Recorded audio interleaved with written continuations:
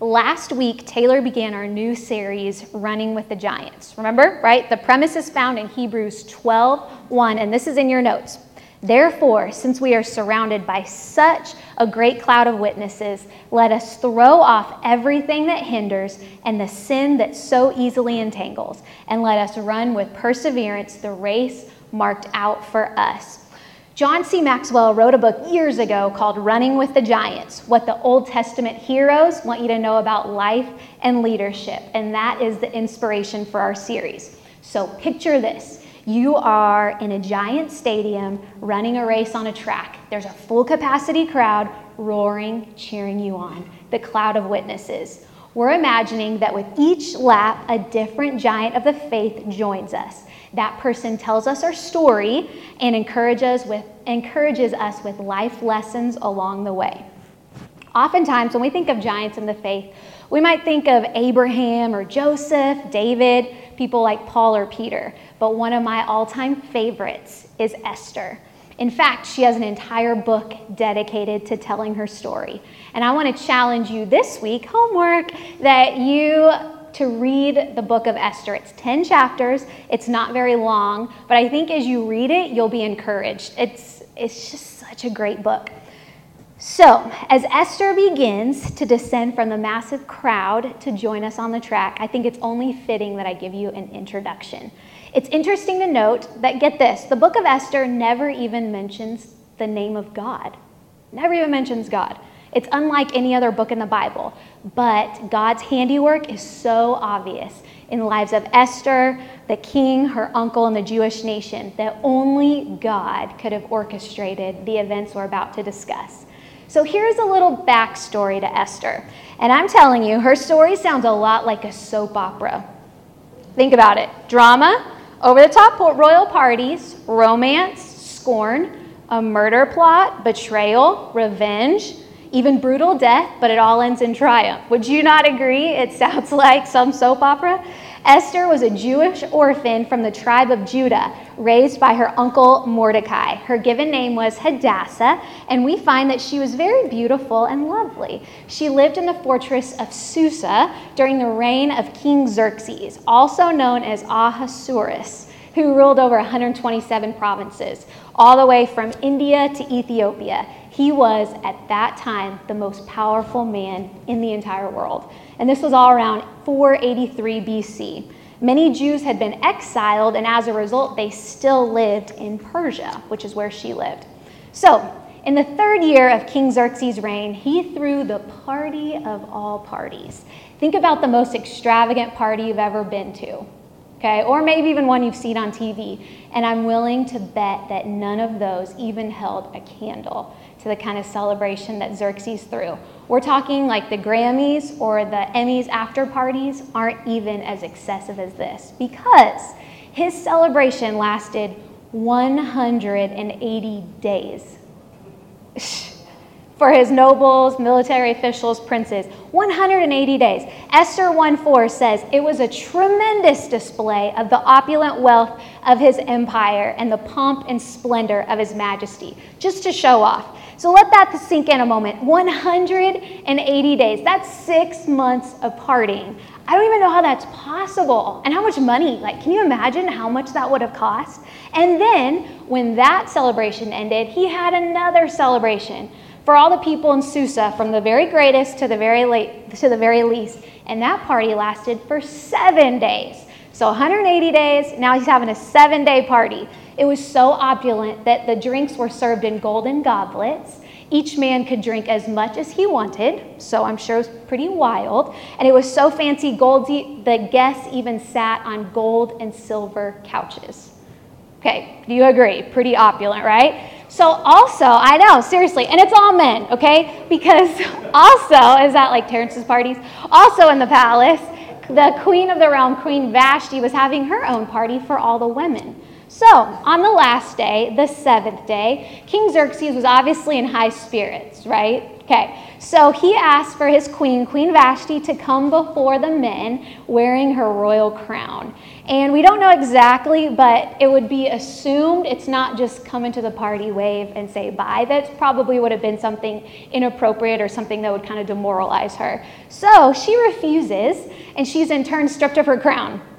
She's banished from the kingdom forever, and it was decided that the king would choose a new queen. But it was all to prove a point, because the king and his officials didn't want other women following suit and refusing their husbands. So I don't know about you ladies, but I'm glad I don't live in a time and a place that if you refuse your husband, you're banished from his presence, right? Because I'm pretty sure that Taylor would have banished me by now when I put a stop to his car dreams. Just saying, I think I would be banished. So let's be thankful. Well, King Xerxes' anger it kind of dissipates, and he realizes he misses Vashti. Shocking. So his royal officials suggest that he searches the empire for beautiful young virgins, that they're brought to him in his royal harem, to the palace. They live in the royal harem, and he essentially chooses the one that pleases him the most. They would go through a series of beauty treatments, and the woman he enjoys the most would be made queen. So talk about the beauty pageant of a lifetime. Pretty much, right? Xerxes agrees to the plan and then enters Esther into our story. So we kind of have our backstory. But because of the king's decree, Esther, along with many other young women, were brought to the royal harem in Susa. It wasn't voluntary. This is not, I get to choose if I come, you come or you die. The royal eunuch, Hegai, he was over the entire harem, over the process of the women. He made sure that things went as planned. So let's take a moment to unpack the significance of this event. Here's Esther, a Jew, living in a pagan culture. She likely had plans of her own. This wasn't a part of that plan. She lived with her Jewish uncle. Anybody remember what his name is? Mordecai. And her life was likely pretty simple. And here she was thrown into a life of opulence, totally different than what she knew. Right? Now she lived in a strange place, alone in terms of family, but surrounded by complete strangers, all competing for the same prize, the royal crown. Now, I'm not into dating shows like The Bachelor. I'm just not. You can ask Taylor. But imagine that concept. We've heard of that, right? The show, everyone's competing. So instead of competing for the affection of a good-looking business owner or maybe the affection of a professional athlete, you're competing for the heart of the most powerful man in the world. It was a big deal. The ladies were likely catty. I mean, if you think about it, selfish, maybe not very kind, because it's survival of the fittest. The prize is one of great value. It's the crown. Also, it could mean your own life if you refused what you were supposed to do, and the stakes were high. This detour was not what Esther was planning on. So that brings us to our main idea that's woven all the way through the book of Esther. As Esther joins us on our lap at the starting line, she says to remember that God's ways, it's in your notes, are higher than our ways. God's ways are higher. Easy blink. Surely Esther could never have imagined that she would be brought to the palace and eventually win the heart of the king. But God knew she lived a life of surrender to his plan, and the Lord completely outdid himself. So that's why Isaiah 55, 8 and 9, we put it in your notes. For my thoughts are not your thoughts, neither are your ways my ways, declares the Lord. As the heavens are higher than the earth, so are my ways higher than your ways, and my thoughts than your thoughts. Because the same is true for us. We have no idea what the full picture of our lives is, but God does. He has the master plan because he is the master planner. Let that sink in a moment. He has the master plan because he is the master planner. Taylor has a drone that he loves to fly in the field behind our house, and Abigail and Matthew and Maggie, our golden doodle, every time he brings it out, it's like a game. And they want to go run out in the field and have Taylor chase them with the drone. Not really the safest thing. He kind of stays up above, but it is just the best thing for them. A couple of weeks ago, we noticed that one of the houses that abuts the field is they were doing some construction, and they have a really cool pool and they have a really nice patio area, and so we assumed that they were building a pool house. You can kind of see that they're working on something, so we're like, oh, it's got to be a pool house because they're laying foundation or something. Well, what we didn't know is till Taylor pulled out his drone and we saw the full picture, that it was actually a fully turfed soccer field, full-on soccer field in their backyard, complete with goals. There's all the lines on the field. It's pretty cool, but we simply didn't have the bigger picture. It's like, why didn't Josh do that? All of a sudden, it made sense, though. And so truly, that parallels our lives. Our thinking and our planning is just limited to what we can see and what we know. But God, like with that picture, the bigger picture of the drone, He knows all, He sees all. His ways are higher than our ways. So that brings us to our first turn on the track with Esther. She turns to us and says, God is still working, even in an unplanned situation. God is still working, even in an unplanned situation. What do you do when life doesn't go as planned? You can have the most meticulously laid out plans, and they just don't come to fruition. Anybody been there?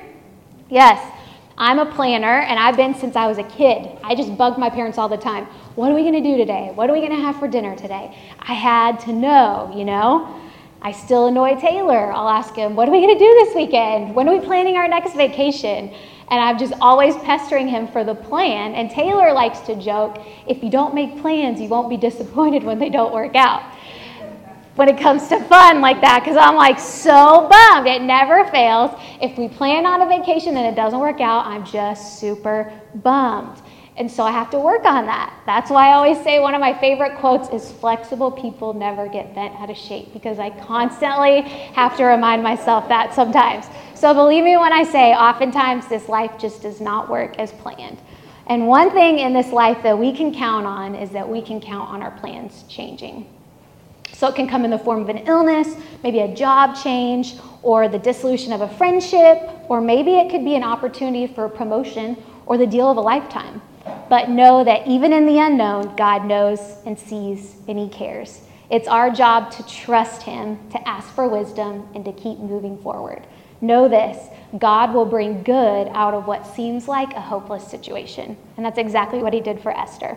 Romans 8:28 says, and we know that in all things God works for the good of those who love Him and have been called according to His purpose. Such a great verse. Whether the unplanned situation is a good thing or a difficult thing, good can still come out of the situation. You can still grow and be changed for the better. No matter what the Lord has planned for you or whether or not He has revealed His plan to you yet, you are not alone on the journey. We have no reason to fear. Rather, embrace the uncertainty, rejoicing in the truth that no matter what happens, the Lord is with us. Isn't that such a great comfort? The Lord is with you. Because the unknown can be a scary place. I read this story and I thought it was the perfect illustration for this. So it was taken from an old mariner's chart, or in other words, map, drawn in 1525. Long time ago, right? On display in the British Museum in London. It outlined the North American coastline and adjacent waters.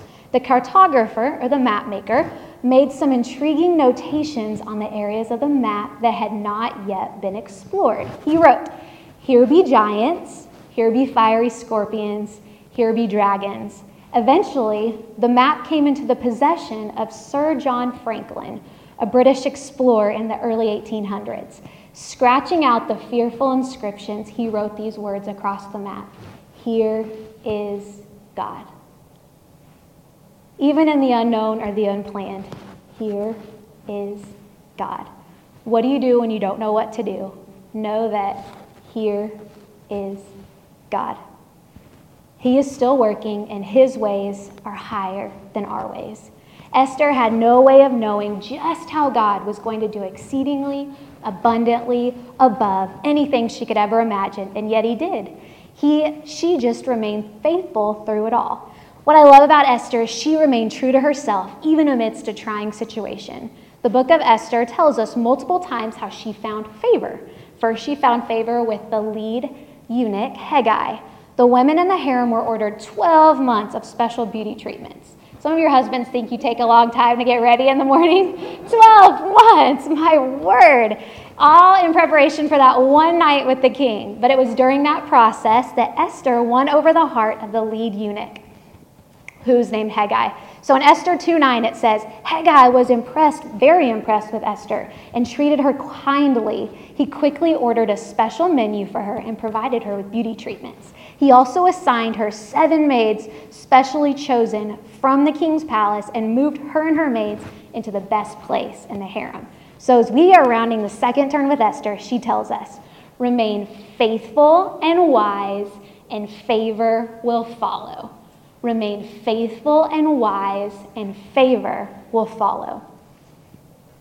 Esther continued to show she was faithful and wise, and as a result, she was shown incredible favor in the harem and beyond. She didn't grow bitter. She served God and asked for wisdom.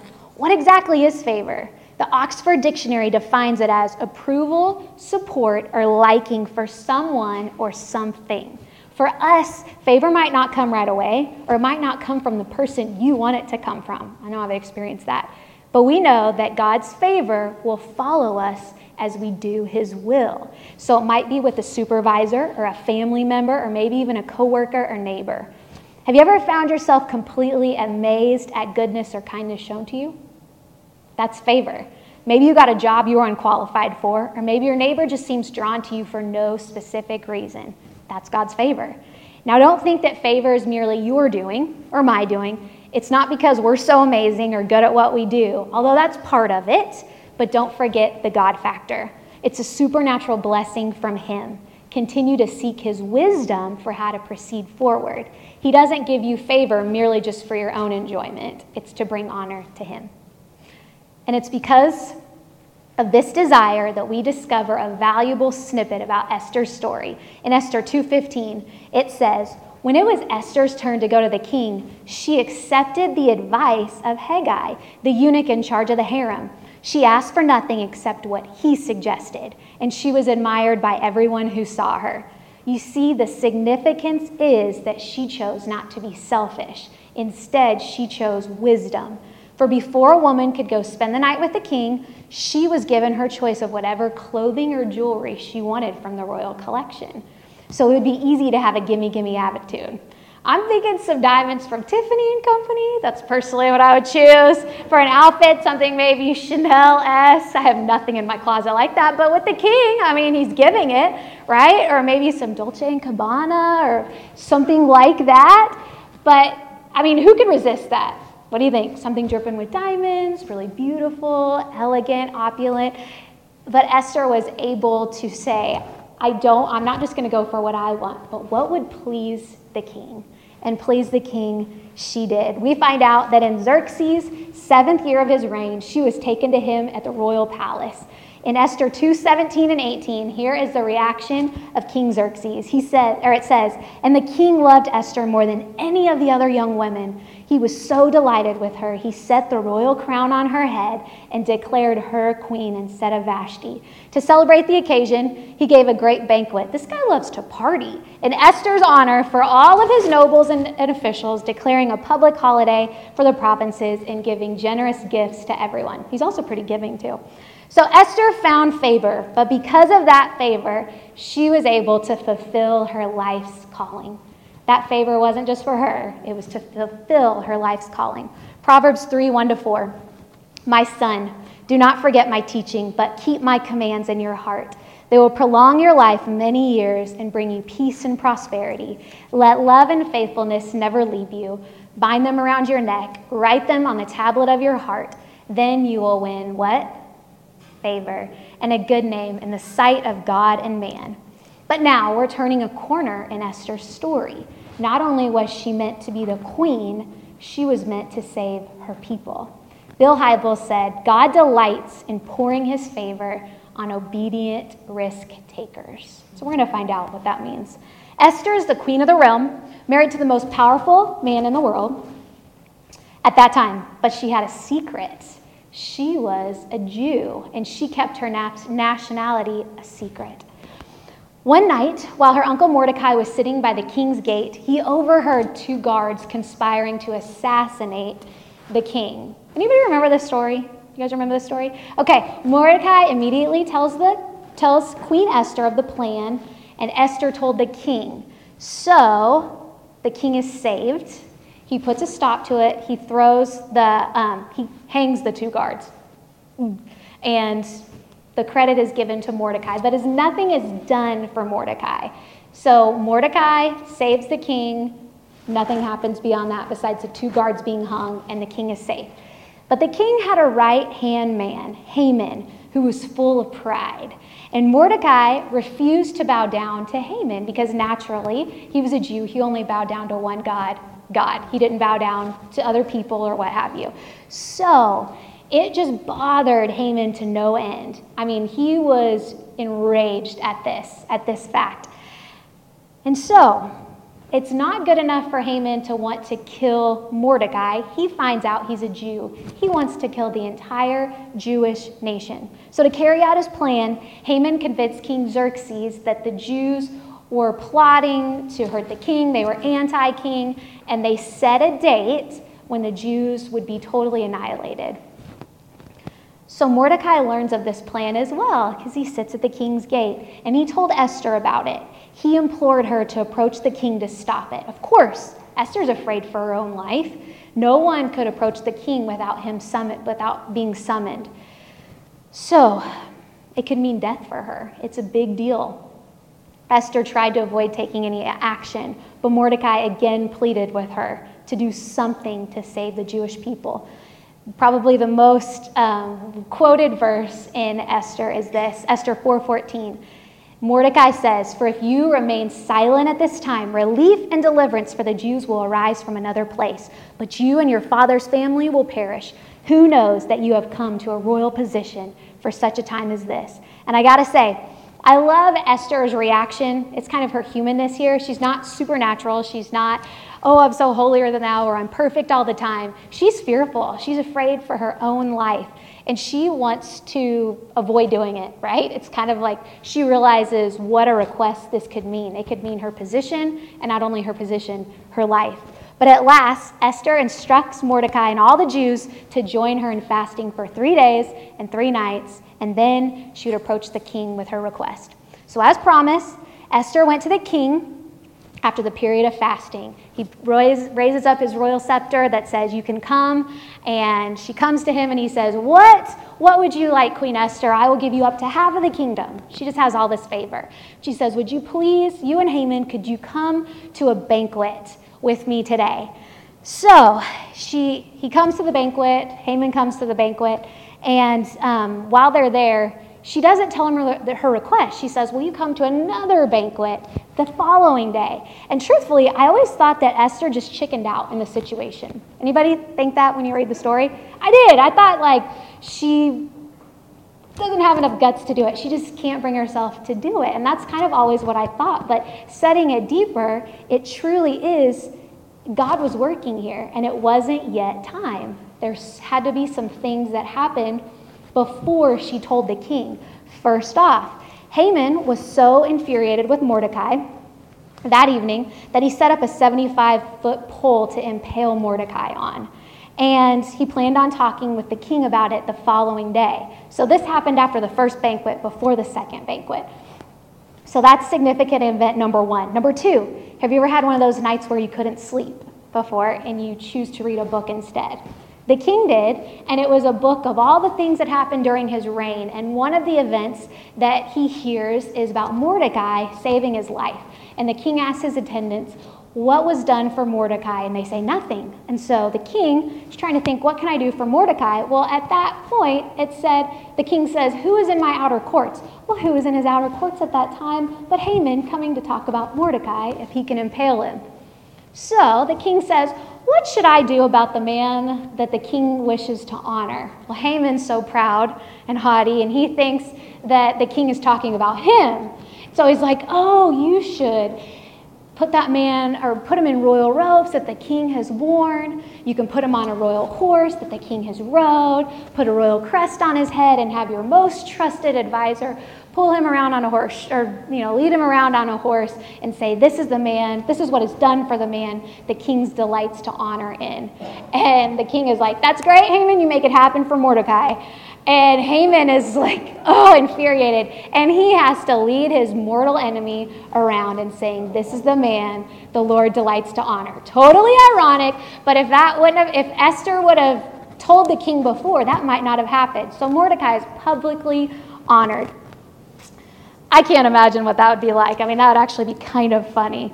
So there's a lot of just things that it's like God is obviously working, and God kind of has a sense of humor how he does it as well. So it is during the second banquet King Esther had arranged for King and Haman. The king again asked, what do you want, Esther? You can have up to half the kingdom. And Esther, using all the bravery she can, she tells the king of the plot to kill the Jews. And she said, it's this man here, Haman, is plotting to kill my family, myself, my family, all of my relatives, my entire nationality. And the king is furious, and he goes away and comes back, and he sees Haman is trying to get on the couch. He's getting in Esther's personal space and saying, please save me. And the king is just absolutely infuriated. It says, while he is still talking, guards come, take him away, and they impale him on that very pole that he set up for Mordecai. And I mean, what he meant for to be terrible, God used, and look at that enemy was impaled on that very same pole. For an ironic twist, Queen Esther was given Haman's estate. She put Mordecai in charge over it, and Mordecai was given the signet ring that Haman wore, showing this is the man the Lord delights in. And look at, he's way up here in the ranks. So at this next turn, Esther tells us to fulfill God's purpose for your life, it requires bold faith. To fulfill God's purpose for your life, it requires bold faith. Esther showed a measure of dignity under pressure few of us will ever experience in our lifetimes. When she surrendered to God and counted the cost, she chose courage and became completely transparent and vulnerable before the king. Because the truth is, no matter what tomorrow brings, we don't need to be afraid. God could require you to do some things that are totally out of your comfort zone, right, in order to fulfill your life's calling, but God is with you. Esther didn't know how the situation would turn out, but she chose to trust that God was with her, and we need that kind of faith. I kind of thought this was interesting. An apologetics article from Fuller Seminary said this about Esther. Be that as it may, Esther remains a testimony to faith, and not, as we tend to hear it today, as faith in faith itself, but rather a faith in a God whose faithfulness is sure, whatever circumstances may prevail. God is faithful. That's what we can place our hope and our trust in. That's what should spur us on to be obedient and act with boldness, no matter the situation. Isn't that so true, guys? Joshua 1:9, have I not commanded you, be strong and courageous. Do not be afraid. Do not be discouraged, for the Lord your God will be with you wherever you go. Dietrich Bonhoeffer said, silence in the face of evil is evil itself. God will not hold us guiltless. Not to speak is to speak. Not to act is to act. Ooh, that kind of gets me. No doubt there'll be times in our life that will require you or me to speak up. It may be to stop a vulgar joke, shut down gossip, tell someone about Christ. And it's in those times that we need to choose boldness. It's a pure, simple choice. We must choose boldness. Proverbs 28:1 says, the wicked flee when no one pursues, but the righteous are as bold as a lion. Have you ever seen a lion hunt down prey on Animal Planet? One, it's disgusting, but two, there's no reservation there, right? They go at it with everything they got. They wait, they watch, and they go, and they succeed. There's a reason why they're called the king of the jungle.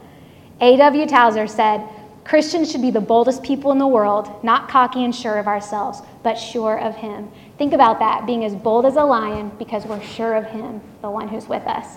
Rest assured, God goes before you. Jonathan Edwards, the revivalist preacher, said, this is a cool quote, true boldness for Christ transcends all. It's indifferent to the displeasure of either friends or foes. Boldness enables Christians to forsake all than Christ and to prefer to offend all rather than offend him. We should be so fixed and focused on pleasing God, it's but a small thing to choose the world. And that's ultimately what it comes down to. Do not limit what God wants to do through your life.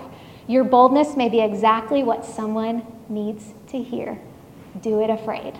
That's one thing my parents told me all growing up. Do it afraid. So now, that brings us to our final turn. We're just about finished with Esther. Before she disappears into the crowd of witnesses, because the finish line is in view, she beckons us to finish the race well. Before joining the crowd, she turns to us and says, this is our last thing, what you may see as a setback, God sees as a setup. What you may see as a setback, God sees as a setup. Mordecai and Esther showed extreme faith, and God blessed them beyond what they could ever have imagined. Their enemy was impaled on the very pole he built for Mordecai, and they were given his estate and the very signet ring he wore. Paula White said, God takes what the enemy meant for your bad, and he turns it for your good. It wasn't a setback, but a setup. Wait and see what God is getting ready to do for you. So you might think God has forsaken you or forgotten you, but it may be that he's preparing you for something even greater, just as he did for Esther and Mordecai. Allow him to avenge you. Don't always feel like you have to take care of it. Allow God to fight your battles. He is way more capable than you and me. This is kind of our last little thought. Remember Joseph in the Bible? Kind of relates to this in a way. Think about it. He was sold by his older brothers as a slave in Egypt. He went through some tough setbacks, even prison, after being falsely accused. But he didn't get bitter. Instead, he too remained faithful, and he found incredible favor. He was even elevated to the position of second in command in all of Egypt. Sound familiar? Yeah. Because of that, he saved an entire generation from perishing in a 7-year famine, including his family. So when his brothers apologized to him years later, instead of being bitter, he says this in Genesis 50:20, you intended to harm me, but God intended it for good to accomplish what is now being done, the saving of many lives. Because what the enemy has meant for evil, God can use it for good. That's why all these points work together. It's almost like a big circle of life. God's ways are higher than our ways, right? God is still working, even in an unplanned situation. Remain faithful and wise, and favor will follow. To fulfill God's purpose for your life, it requires bold faith. What you may see as a setback, God sees as a setup, because we know that God's ways are higher than our ways. Her act impacted generations to come. You know, it's like she stepped out in faith. She trusted that God's ways were higher than her ways, and she had favor amidst through everything. And the same is true for us. Whatever it may be that God's calling you to, he's asking, will you say yes? If he asks you to do it, do you have enough boldness to trust in his sovereignty? And so that's what I want to encourage you today, is to really take this week as you're reading through Esther, which I hope you'll do, to really say, God, what do you need me to say yes to? How am I not trusting that your ways are higher than my ways? Or how do I need to have bold faith? Or how do I need to trust you more in this way? Whatever it may be, because we want to be people who say yes to God. Thank you for tuning in today. For more content like this, visit our website, www.pathwaychurchok.com, to see the variety of ways you can download this content and so much more. It's our pleasure that you would tune in, and we believe that if you take the content you just heard, write down the parts that spoke to you, and work on a plan to apply it, you will not be the same person a year from now. We hope today you can take this content, apply it, share it, let it change you, and you can become all God has called you to become. Thank you again for tuning in. We'll be together again soon. Until then, keep growing.